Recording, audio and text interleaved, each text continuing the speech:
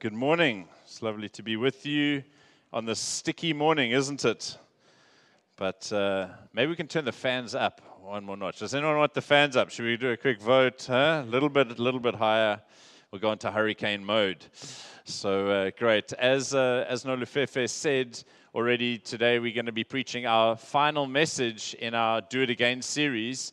But before we do, just a note on COVID. I think we're so tired of hearing about COVID, but we're praying for you, and I was thinking a lot about you just this weekend, looking at graphs and what's happening right now. And I think as South Africans, I don't know if you feel like me, but kind of around about October, November, it felt like the country was feeling this thing's over.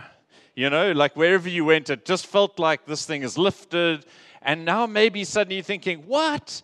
You know, like they can't go to the beach in the Eastern Cape, you know, and I can't go to the beach on Christmas Day or on Boxing Day. Just wanted to say that if you look at the graphs, our daily cases is as high at the moment as it was at our peak. It's just under. And so it is great that we're in the room, but I do want to encourage us to be wise, to wear masks. We love being together, but to be together, let's love one another by just giving one another space. Let's be vigilant with masks, etc., etc. So, but all through this, I think we really need to remember that next year, this is going to be a long-term thing. And so we need to fight for the things that are truly valuable to us the whole way through next year. And I think maybe sometimes I was just feeling like some people are feeling weary. You know, it's like, well, when are we going to get back to normal? There's still more to go. It's like I've only ever run one 21K race, and the story was I'd only ever run 5Ks, 10Ks with a bunch of guys, and then one day someone had a stupid idea of doing a half marathon, and none of us had run more than 10Ks ever in our lives. And when you got to about 12Ks, my feet just said no. Like, what are you doing? You know, stop. You don't run more than this. And I really had to push myself through that point. And I think we're at that point where we feel like this is enough now. This is wearying. Maybe you're at home, you're online. Some people, some of our older folk, are in homes. I'm thinking of Gwen. And Gwen, if you're listening, hi, Gwen. You know, Gwen hasn't been able to be at church for month after month after month. And now you're thinking it's going to be more months. Brothers and sisters, let's be mindful of one another. Let's reach out to one another. Let's gather when we can like this, but let's be safe as we do that. Amen. So can we do that? I just want to pray over our church. Can I just pray over every individual, every family? Let's pray for wisdom, but also for tenacity to push through this moment. Let's pray together. Lord Jesus, we come to you. We thank you, the sovereign Lord of heaven and earth. We thank you, Lord, as we preached at the start of this pandemic and a hard lockdown, and we looked at verses, Psalms 121, Psalms 46, Psalms like that, Lord, where we look to you, the Lord our keeper. And we thank you that we've reached the end of the year and you have been our keeper. Lord God, we want to say thank you, thank you, thank you. But Lord, as we hear of cases around us and people who are positive, and right now Tom being at home, COVID positive, Lord God, Lord, we pray for every single member of our church. God, we continue to pray for protection, for health, for safety, for us and for our children, for our families. But we also pray for, Lord, you to strengthen us and to fortify us for the road that's ahead. Lord, I want to ask that you would help us to be mindful of one another, that we'd be reaching out to one another, that we would be loving one another, caring for one another. And Lord, we would not give up the habit of meeting together, whatever that looks like at the present time. We ask this in Jesus' mighty name. Amen. Amen. You know, the Church of Jesus Christ has faced many things. And this too, the Church of Jesus Christ will come through and overcome. Hallelujah. Wonderful. So as we get to preach our final message in the series, I've entitled my message this morning, a bit of a long one, but Do It Again, Building the Church Through Homes, Meals, and Hospitality. That just feels like this time of year, isn't it? And so For this final message in the series, I'm not going to do what's called expositional preaching. I'm not going to take one passage and take the whole message out of that passage, but I'm going to preach on a theme or a topic, which is in our title there. And I'm sure you will see that as I refer to Scripture, many of them are going to be scriptures we're not even going to turn to. If you want my notes, I can give them to you later. But as we refer to many scriptures, you're going to see a very powerful theme. There is a pattern in the life of Jesus and in the life of the early church that is recorded on the pages of the New Testament of your Bible. Ian, you might need to move chairs. Stay safe. Where was I? There is a pattern on the pages of the New Testament that is seen in the life of Jesus and is seen in the life of the early church.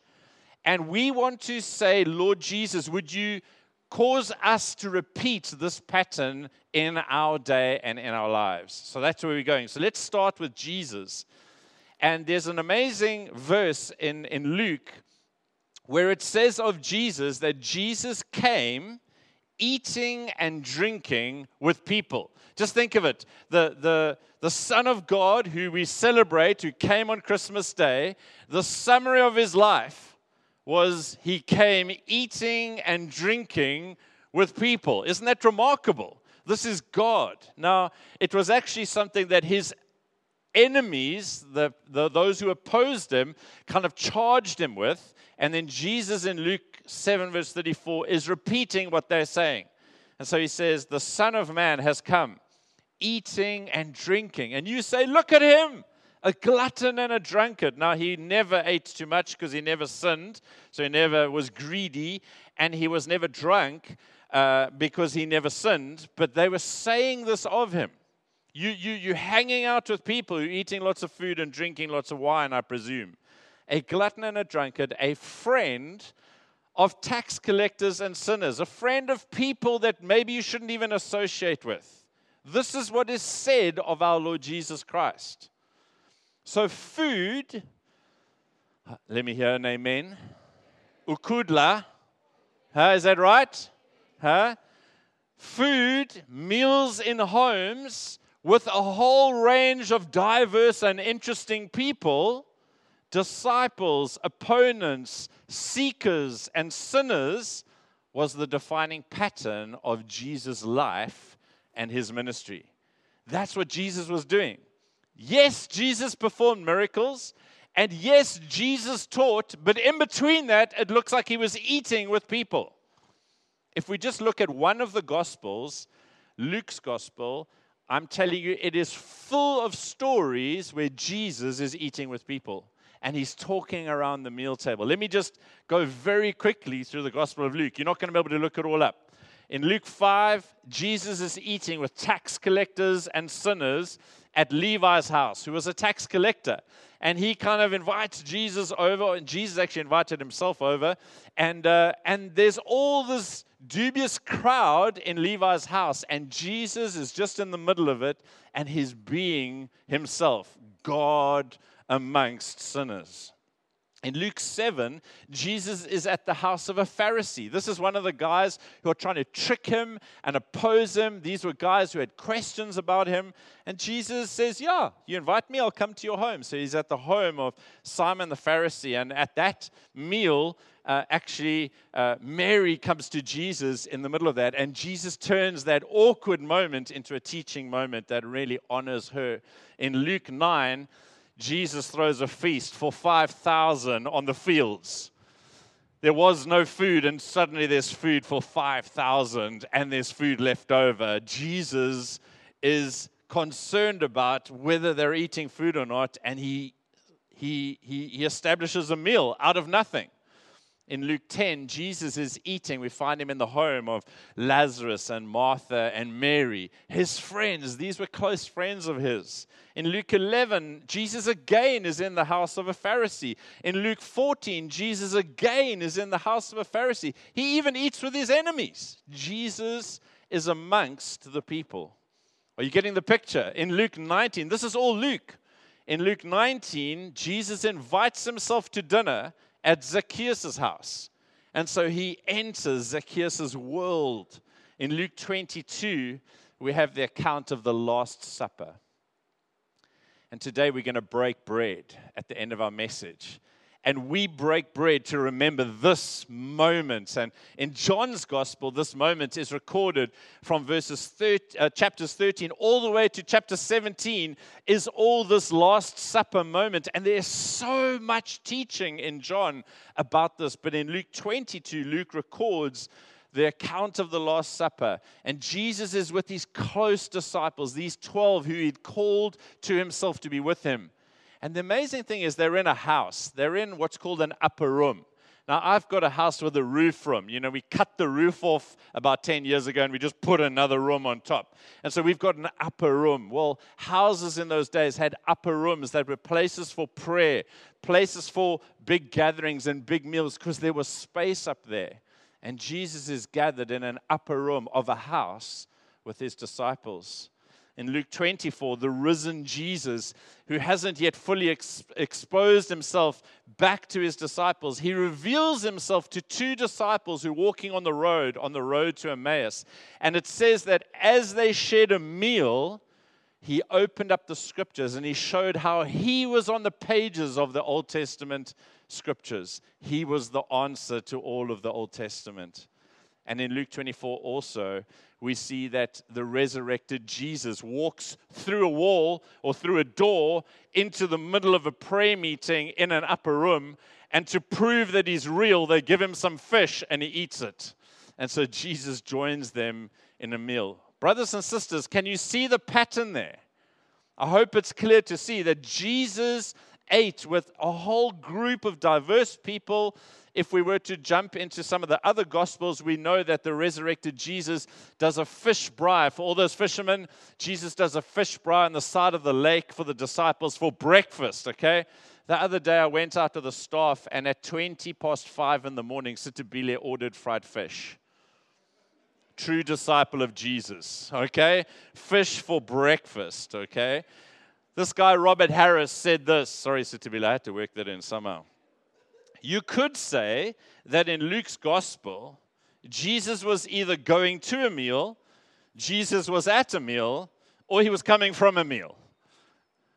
That's basically Luke's gospel about Jesus. He's doing lots of other things, but he's either going to meals, he's at a meal, or he's coming from a meal. Friends, I want you to notice that Jesus wasn't just eating with his disciples. Did you notice how many times he's with Pharisees? He's with a wider group of seekers or those who aren't even seeking, maybe they're just interested. He's sharing meals and conversations. He's sharing life that happens around those moments. I don't know what happens around your table. I don't know what happens in your kitchen, but it feels like in the Bowley household, the kitchen is like the center of everything. Everyone kind of congregates at the kitchen. Is that right in your house? It's kind of close to the fridge. That's kind of, there's a magnet there, okay? Is that like you? Well, Jesus is always congregating with people around food, and there's lots that happens in those moments. There's conversations, there's not just food. But Jesus is doing this with all types of people, those who are believing in him, those who are on a journey of faith, and even those who are opposing him. So there is a very pronounced pattern in the life of Jesus. He gathered people around food. What about the early church? Well, the early church grew, it strengthened, it expanded in homes and around meals. Exactly what Jesus was doing, the early church carried on. It's not surprising that the disciples of Jesus kind of watched Jesus for 3 years and then just did that. They carried on doing it. And so let's have a quick survey of mostly the book of Acts. Just like we did in Luke for Jesus, let's look at the book of Acts for the New Testament and see if we can see the pattern. In Acts chapter 1, the believers are gathered in the upper room. It's probably the same upper room that the Last Supper was in. And Jesus has gone, and so he tells them to wait in Jerusalem, so they're waiting in a house. Just where Jesus has recently shared the Passover meal with them, now they're waiting for the Holy Spirit. And in Acts chapter 2, verse 2, we know that the Holy Spirit comes, Pentecost comes in a house. Pentecost happens in an upper room of a house. In Acts 2:44-47, it says that the believers were all together. They were in close proximity with one another. They didn't occasionally meet once a week for 1.5 hours, every other week occasionally. No, the believers were literally together. That's what Luke says. They were sharing life. They were sharing possessions. They were sharing worship. They were sharing scripture. They were sharing stories of Jesus. They were breaking bread in homes, it says, Acts 2, verses 44-47. They were sharing meals with one another, just like Jesus did. Acts 5, Peter and the apostles have been in jail, and when they get released from jail, they go and they start teaching, both in the temple, and it says, house to house. They teach the church in homes, because that is where the church is gathering. In Acts chapter 8, verse 3, when Saul, before he becomes Paul, before he's saved, when he wants to persecute the church and he wants to find the church, guess where he finds the church? Acts chapter 8, verse 3 says that he attacked the church house to house, because that is where the church of Jesus Christ was growing and multiplying and expanding. They were spending time together with one another in homes. And by Acts 10:24, Cornelius, this Gentile man, is in his house, and he has an angel speak to him. And he's a God-fearing man, and he hears an angel speaking to him and tells him to go and call for the Apostle Peter. And God speaks to Peter, and these guys show up, and they bring Peter to Cornelius' house. And what Cornelius does is he invites his whole family, and he invites all his friends. It's like Christmas time. He gets everyone together because Peter's going to come. And when Peter comes to his house, it's like Pentecost 2.0. The house is filled with Gentiles this time, not like the first Pentecost, but now it's filled with Gentiles and a few Jews with Peter and the others. And the Holy Spirit falls just as the Holy Spirit fell in Pentecost in a house. And we should be really excited about Pentecost 2.0, because every one of us here is here because of that moment. And it happened in a house. In Acts chapter 12, verse 5, and then verses 12-17, I love the story where Peter gets imprisoned again, and then an angel breaks him out of jail, and he comes out of jail kind of late at night, and he thinks, what should I do? And what he thinks to do is, let me go to Mary's house, because I know the church will be there praying. And so he shows up late at night, and he knocks on the door, and the church is meeting in Mary's house. Where does the church meet? In houses. And they are praying for his release, but he's already been released. And he's knocking on the door, and Rhoda says, I think it's Peter. And they say, no, it can't be Peter. He's in jail. It's like, no, it's Peter. And the church is meeting and praying in a house. In Acts chapter 16, we read of an amazing businesswoman. Her name is Lydia, and she runs a business in material, and particularly purple material. And she sells this material, and she meets Paul, and she gets saved. It says the Lord opened her heart, and she gives her life to Jesus. And then guess what she does next? This wealthy woman opens up her home, and her whole household, that means everyone who's in it, gets saved. And the church in Philippi starts meeting in her house. She just says, come, you can use my place. And suddenly there's a church in Philippi. And we know that the jailer also gets added to that church, and a demonized girl who used to tell fortunes, and that's an amazing community group. Hey, the ex-jailer, the ex-demonized girl who told fortunes, and Lydia, that's a cool community group, don't you think? And then in Acts 18, Paul is in Corinth. These are all the letters of the New Testament. You know these letters, hey? And he's in Corinth.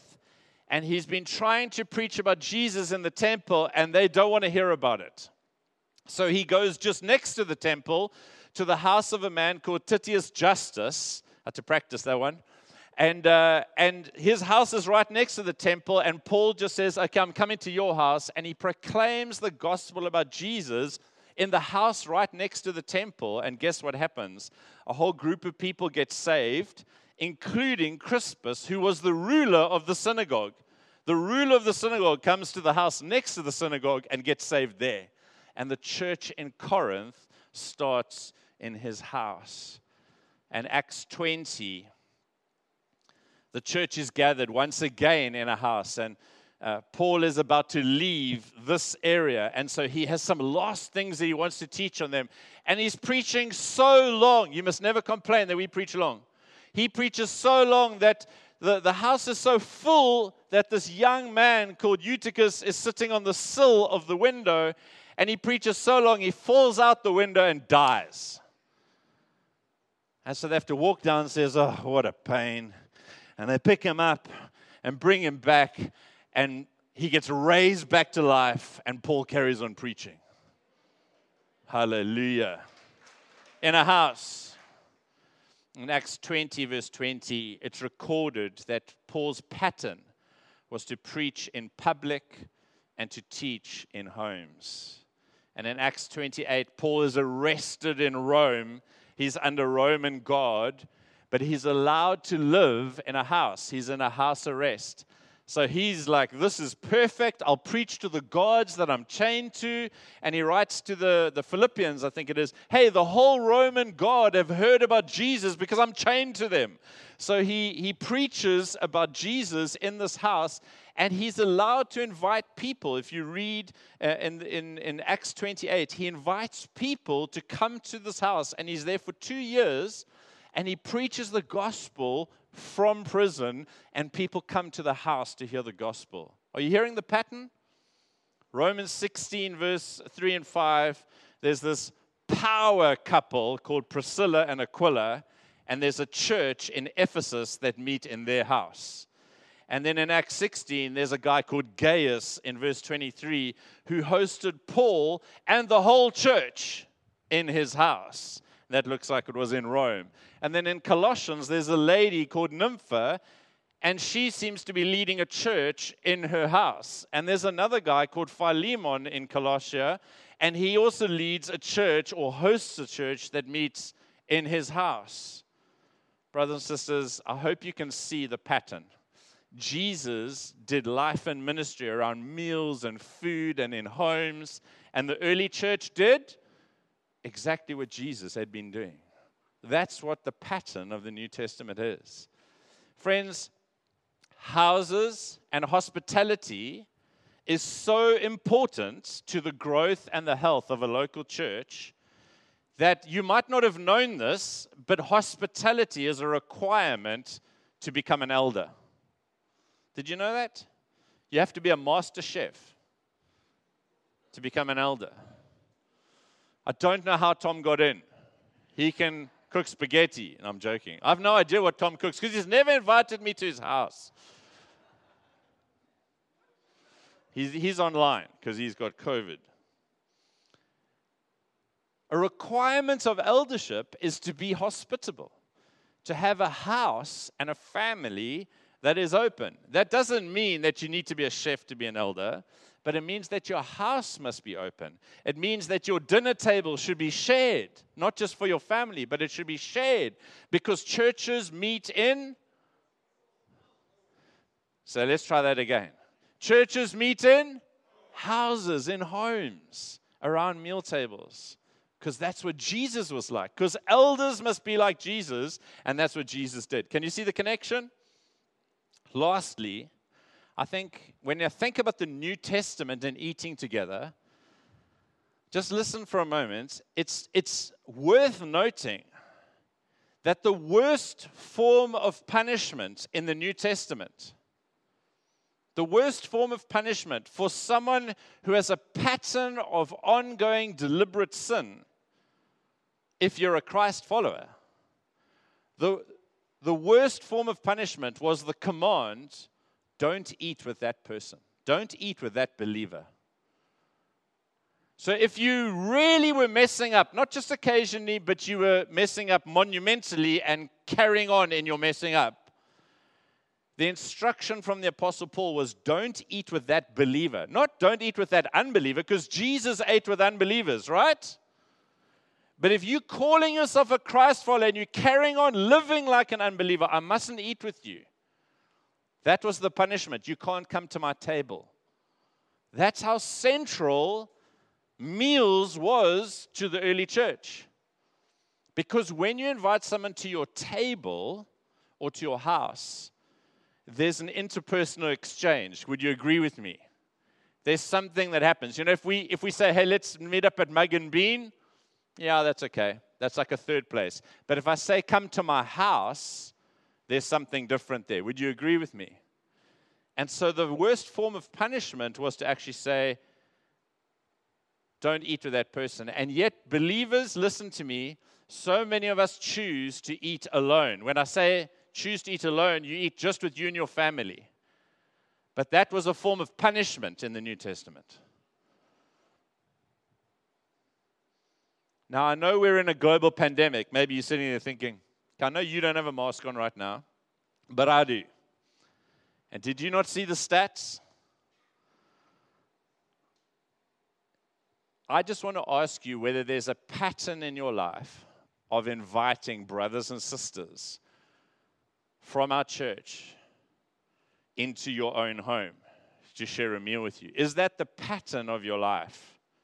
Now, I know 2020 is kind of a little bit exceptional, so there's you've got a bit of a get out of jail free card for a moment, okay? But the way we're behaving in malls and all over the place, and I'm suggesting that we be wise, I just want to ask you, forget COVID for a moment. Has the pattern of your life been that I have people in my home and I'm in other people's homes, I'm with believers in Jesus from my church, because that's where the church was meeting, from house to house, that's a regular pattern, that's a habit of my life, or isn't it? And I want to just challenge us to hold with value, even with all the COVID health warnings. Let's just put those out there. Don't say, he was so irresponsible, he told us to meet in homes. Don't you know there's a global pandemic? There is, yes. But I'm just asking you to hold high what is high in Scripture. And I do want to have the dial-on challenge to encourage us to not do what was a form of punishment in the New Testament, which was to eat by yourself. Amen? So that brings me to my third point. Let's do it again and again and again. I think it's very clear. I think it would be hard for someone to argue that I haven't shown you there's a pattern in Jesus' life and that there was a pattern in the early church. That the church was built through homes, through meals, through hospitality, through people opening up their homes and people going to homes. But let's get really practical now and ask the question, why are meals and sharing meals in homes around our tables and in our rooms, why is that so important? And I'm going to put up a list here, and I think you can even come up with more than I've got on my list. But let's hang out in this question for a while, because I want you to get a conviction about the value of what I'm talking about. Well, firstly, meals in our homes allow a myriad of amazingly good things to happen. Firstly, when you invite someone to your home, it's an opportunity for servanthood. So I'm going to someone's home. They're sitting, I'm not going to say who they are, but they are so glad they invited me and my family yesterday because they already say, yes, amen. But I can guarantee you already that there's been preparation that's gone ahead to us coming. So they are, in a sense, serving us. And when we leave, maybe we will wash the dishes, I don't know. Or maybe they'll wash the dishes, or maybe their kids will. But someone is going to clean up. When we share a meal, there's an opportunity to serve other people. Would you agree with me? Someone is always serving in preparation, in a wash-up. Secondly, in a meal, there's an opportunity for generosity. Now, if you are invited to a Zulu person's house, are you expected to be bringing anything? Is it a bring and share? Thank you, Nolufefe. In Xhosa culture as well, huh? So bring and share doesn't exist in Zulu culture. In fact, now I have to say to people, I'm inviting you for a braai. It's a Zulu braai. Okay, cool. Then I know. Then I'm just coming, okay? And if I say bring and share, I just see like I need more RAM, you know? But a meal is an opportunity for generosity, because even if you are bringing and braaiing, which is fine, as long as we all know that that's what we're doing, but if we bring in braai, someone is maybe making a salad, it's an opportunity to bless other people, isn't it? And even if you're not bringing something, sometimes people bring some flowers or it's an opportunity for generosity when we share a meal. It's an opportunity also for grace. You know, when you have people, if I have people to my house, I'm not thinking, well, I had to have them around. I mean, if I phoned you up and I said, Londiwe, do you want to come to my house on Wednesday night? You know, I haven't had you around for a long time, and I guess I should have you around. Does Londiwe want to come? Or if I say, hey, Londiwe, we'd love to have you around on Wednesday night. Would you like to come? Which is better?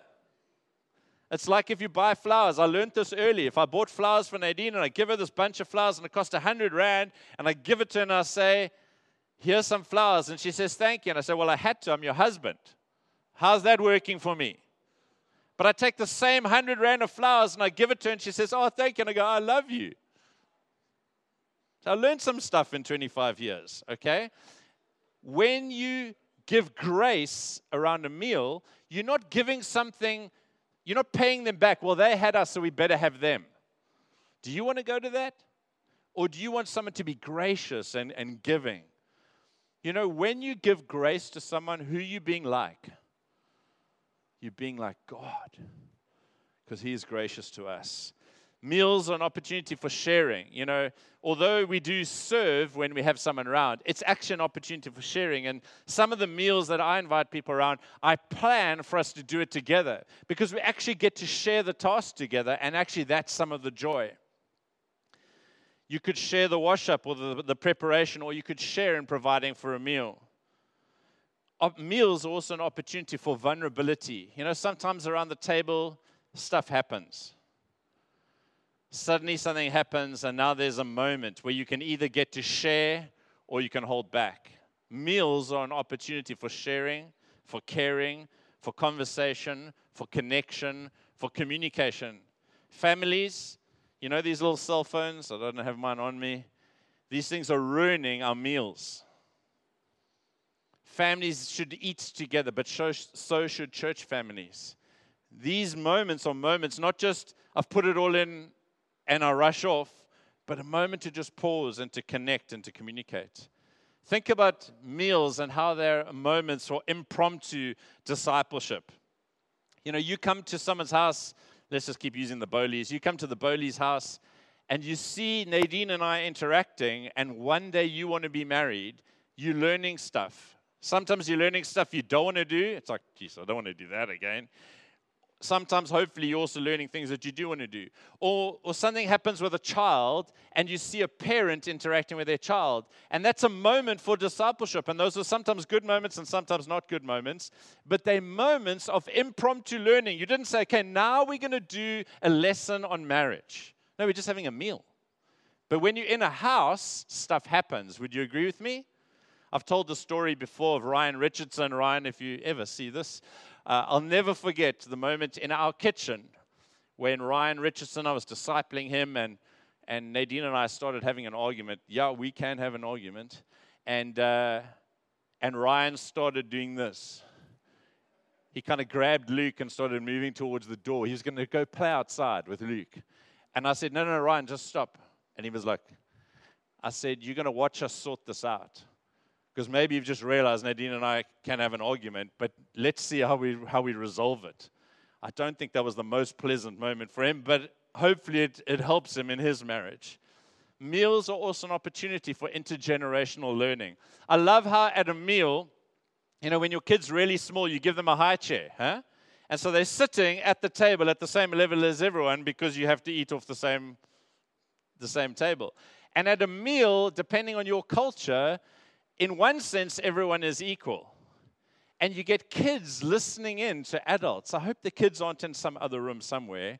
I think there's so much opportunity when you've got intergenerational learning.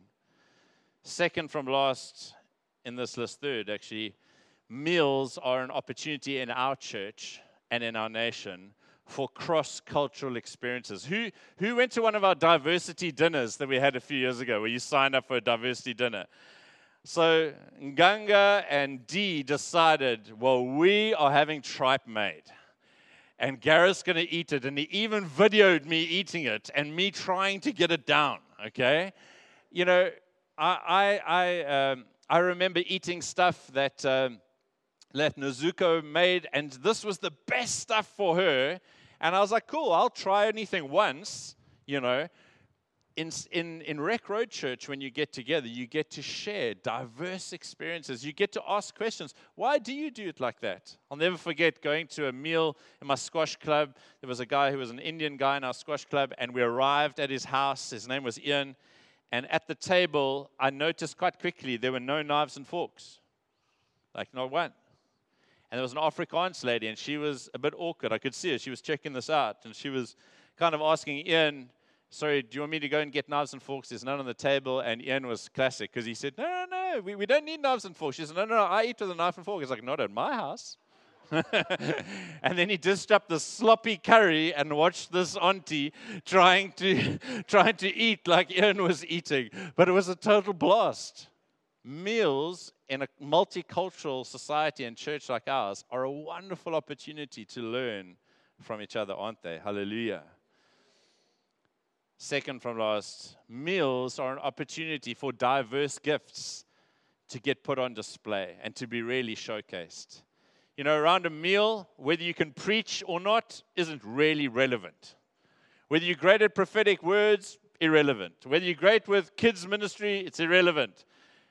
There's some other gifts, like, do you love helping people? Do you love serving? Can you cook? Are you hospitable? And they're gifts that shine in a meal setting that don't shine in a setting like this. They're a wonderful opportunity for people who've got gifts and abilities that you don't know about to suddenly come to the fore. And lastly, this may be my favorite one.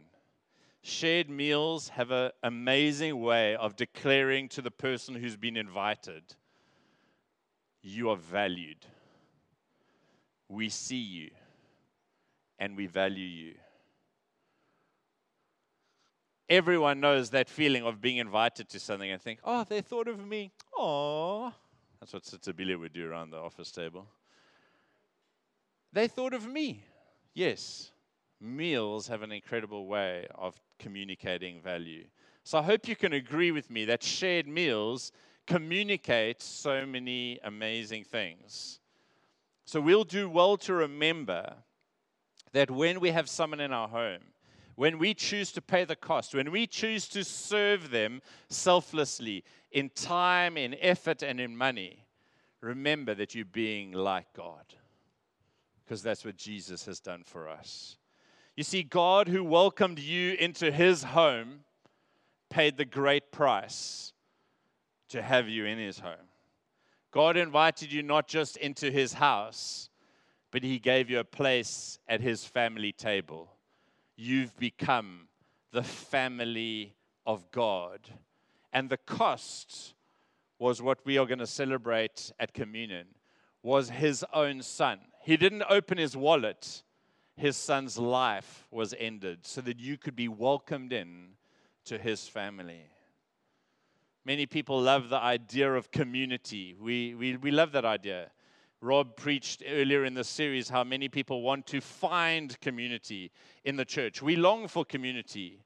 But brothers and sisters, when we decide not to eat alone, but when we decide to eat together in one another's homes, when we invite one another to our homes, we choose not to find community. We don't just hope to find it. We choose to build community. And we experience community because of that. And I so want that for you and I. So let's just, before we bring it to a close, let's look at some of our excuses. Should we look at the excuses we've got? Because you've already been thinking of excuses. So I'm going to see if I can think of the excuses you've got. What are our excuses why we don't or why we can't share meals in our homes? Are you ready? Have you got a little list? Think of your list. Let's see if I can get your list. Firstly, my house isn't good enough, big enough, smart enough, nice enough. You get the picture? Okay, so let's just think about that one for a moment. In Rec Road Church, there's a word that really matters to us, and it's this word, authenticity. Being authentic, not putting on a show, but being authentic is incredibly valuable. Would you agree with me? It's so important to be able to say to people, okay, this is me. This is where I live. This is my room. This is my family, or this is my lack of a family. This is my dining room, or no, I don't have a dining room. This is my kitchen with some buckets that we sit on, or this is my room where I sleep and I eat. But this is me. Would you like to know that this is your member in Rec Road Church, or would you rather not be invited because they don't yet have a mansion? I would rather know this is you and this is your reality.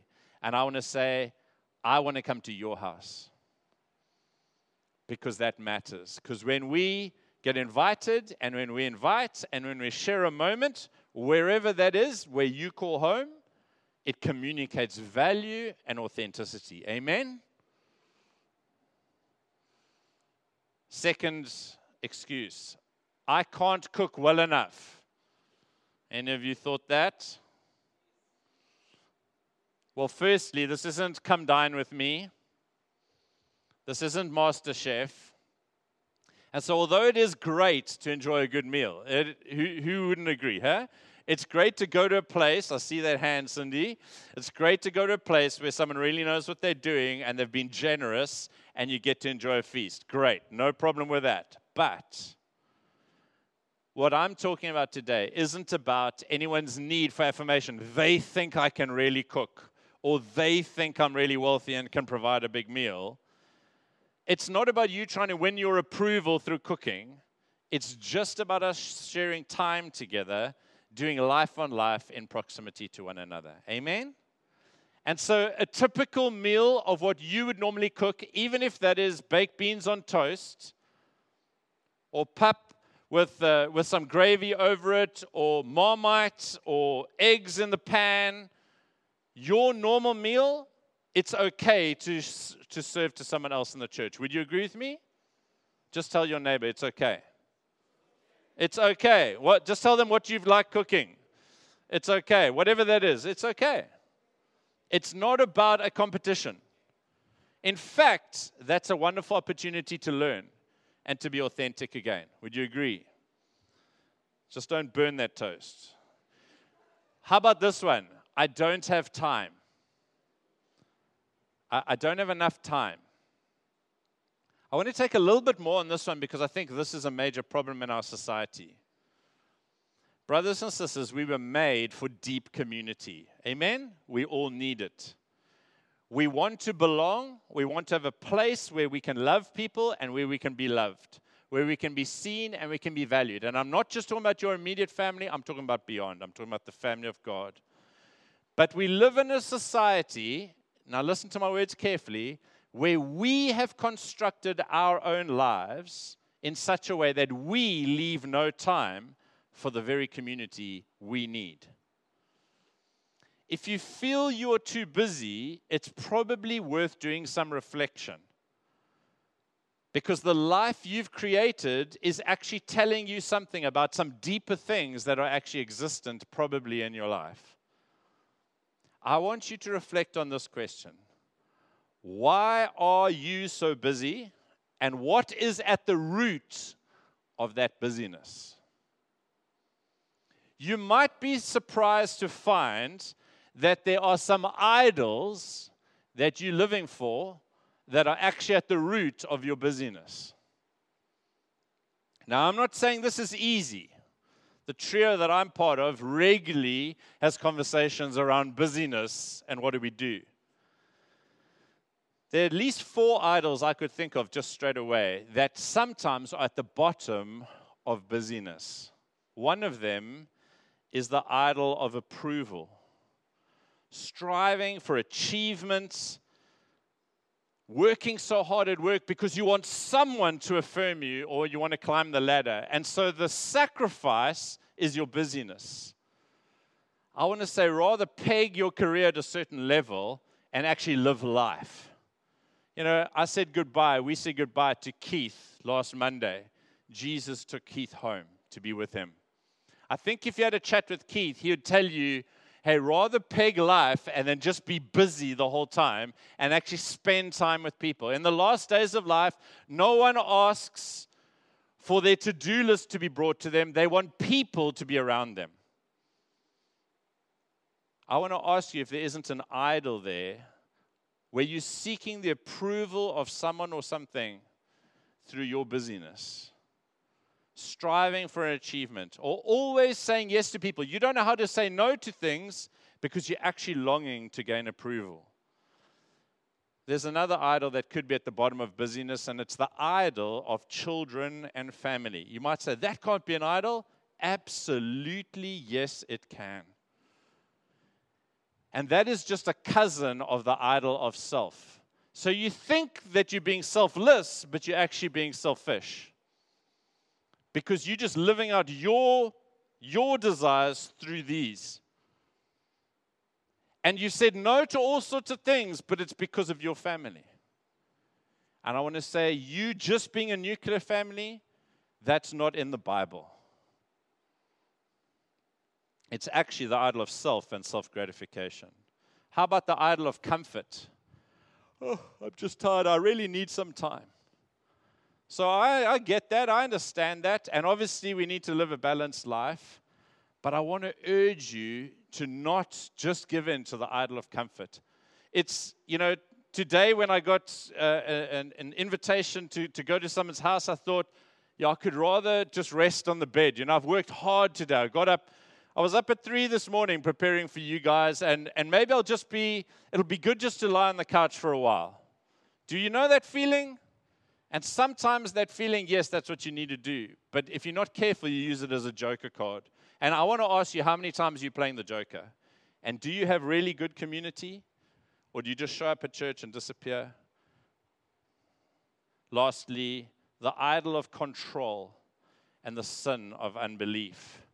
Sometimes we're working so hard because we're looking for significance or for security in the things that we're doing, rather than believing God and trusting God. Brothers and sisters, I'm not after you. I'm not out to get you.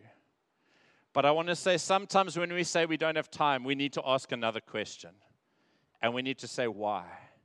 Because God designed the world for us to take rest. God set up a rhythm of rest. And it's partly so that we would devote ourselves to Him, but also that we will devote ourselves to one another. And I want to encourage you to live a healthy, balanced life. Brothers and sisters, there are no shortcuts to community. You can't buy it.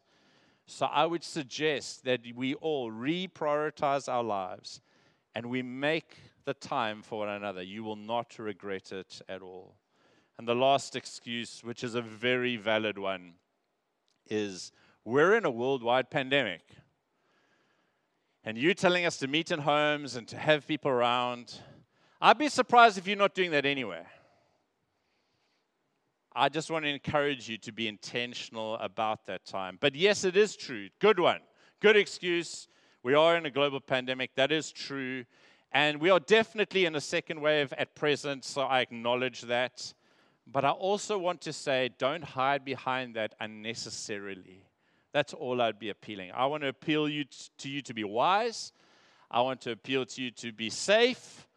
But I also want to appeal to you to not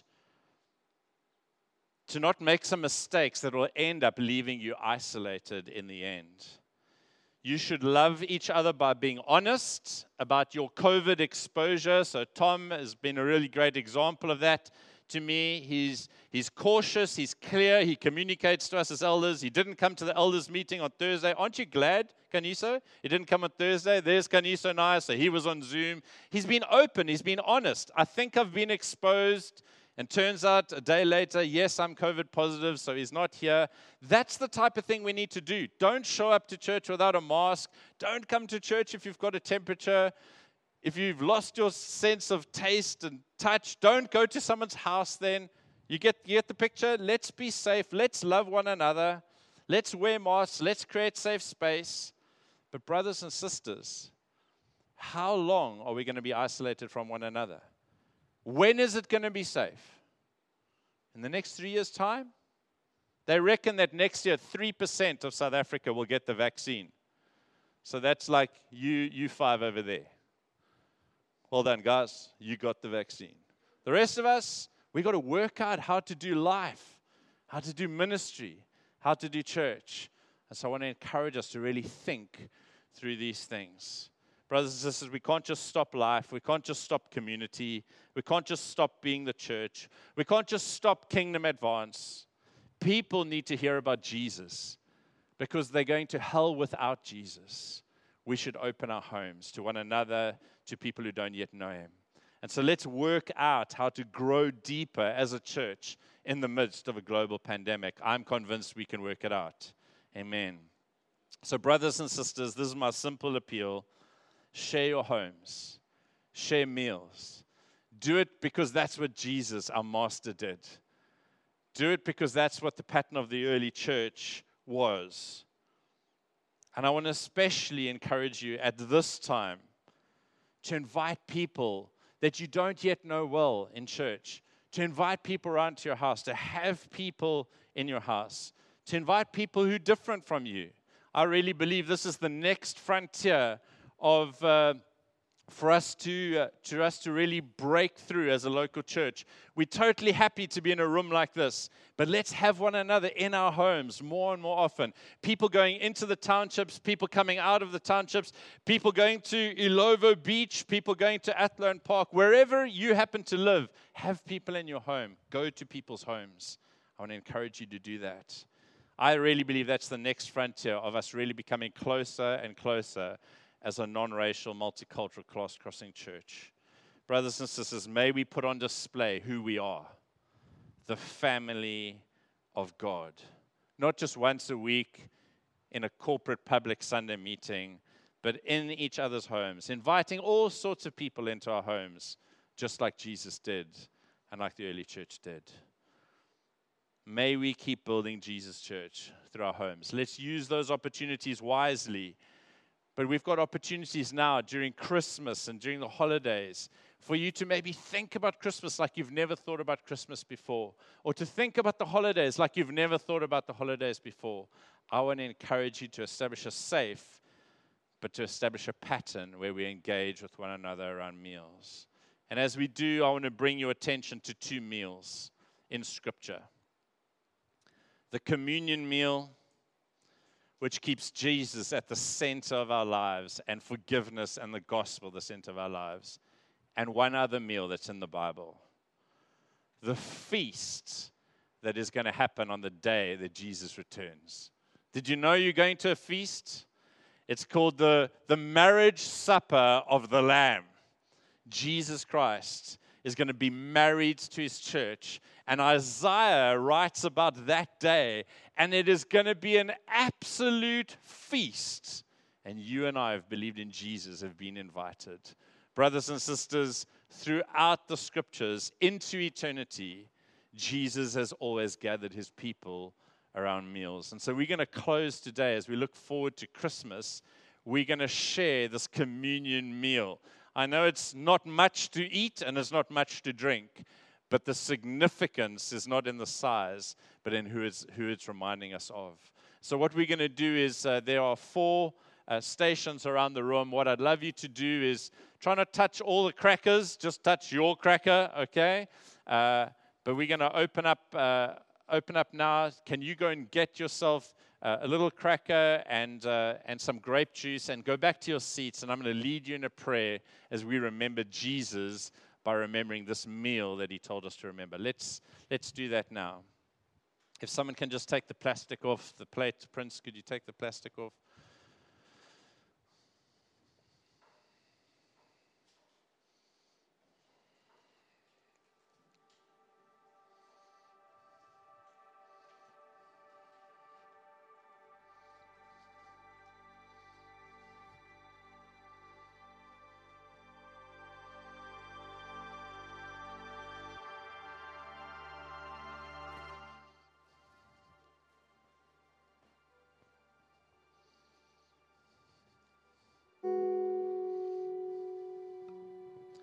Let's stand just at our chairs.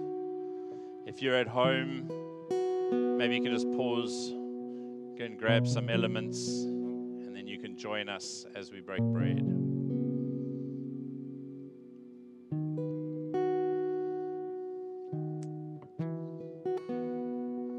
Great.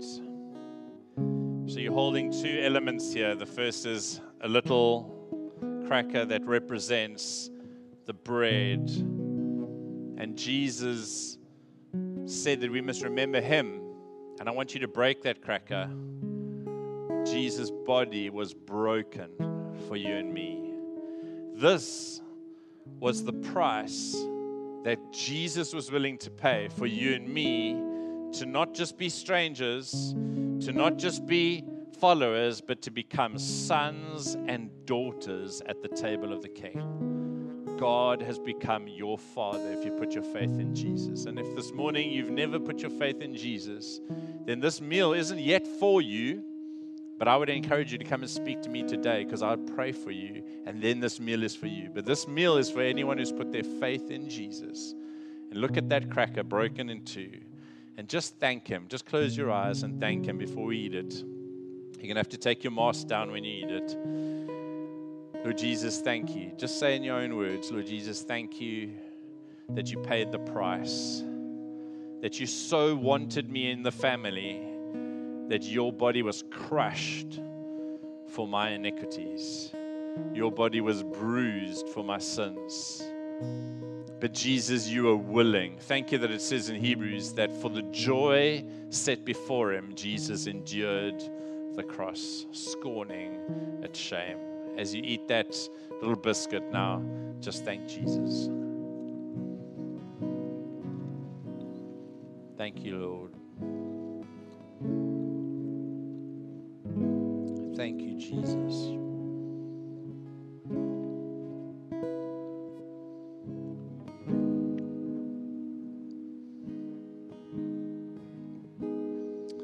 This cup with this little bit of red juice in it is a symbol of Jesus' blood that flowed.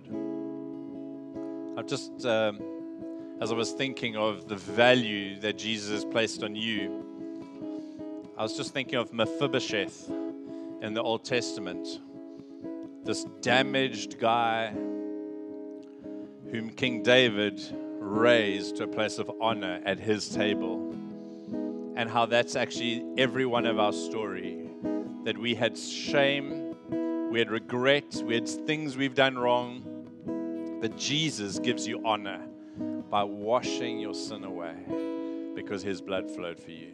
Why don't you thank Jesus for the gift of forgiveness? And maybe you need to even ask Jesus to forgive you for something right now. Then just do it right now. 1 John 1:9 says that if we confess our sin, he is faithful to forgive us and to cleanse us like it never happened before, all because of the blood of Jesus. So why don't you pray, and when you're ready, drink that juice to remind you of the freedom that is yours, the forgiveness that is yours in Jesus Christ. Then live in that freedom. Thank you, Lord.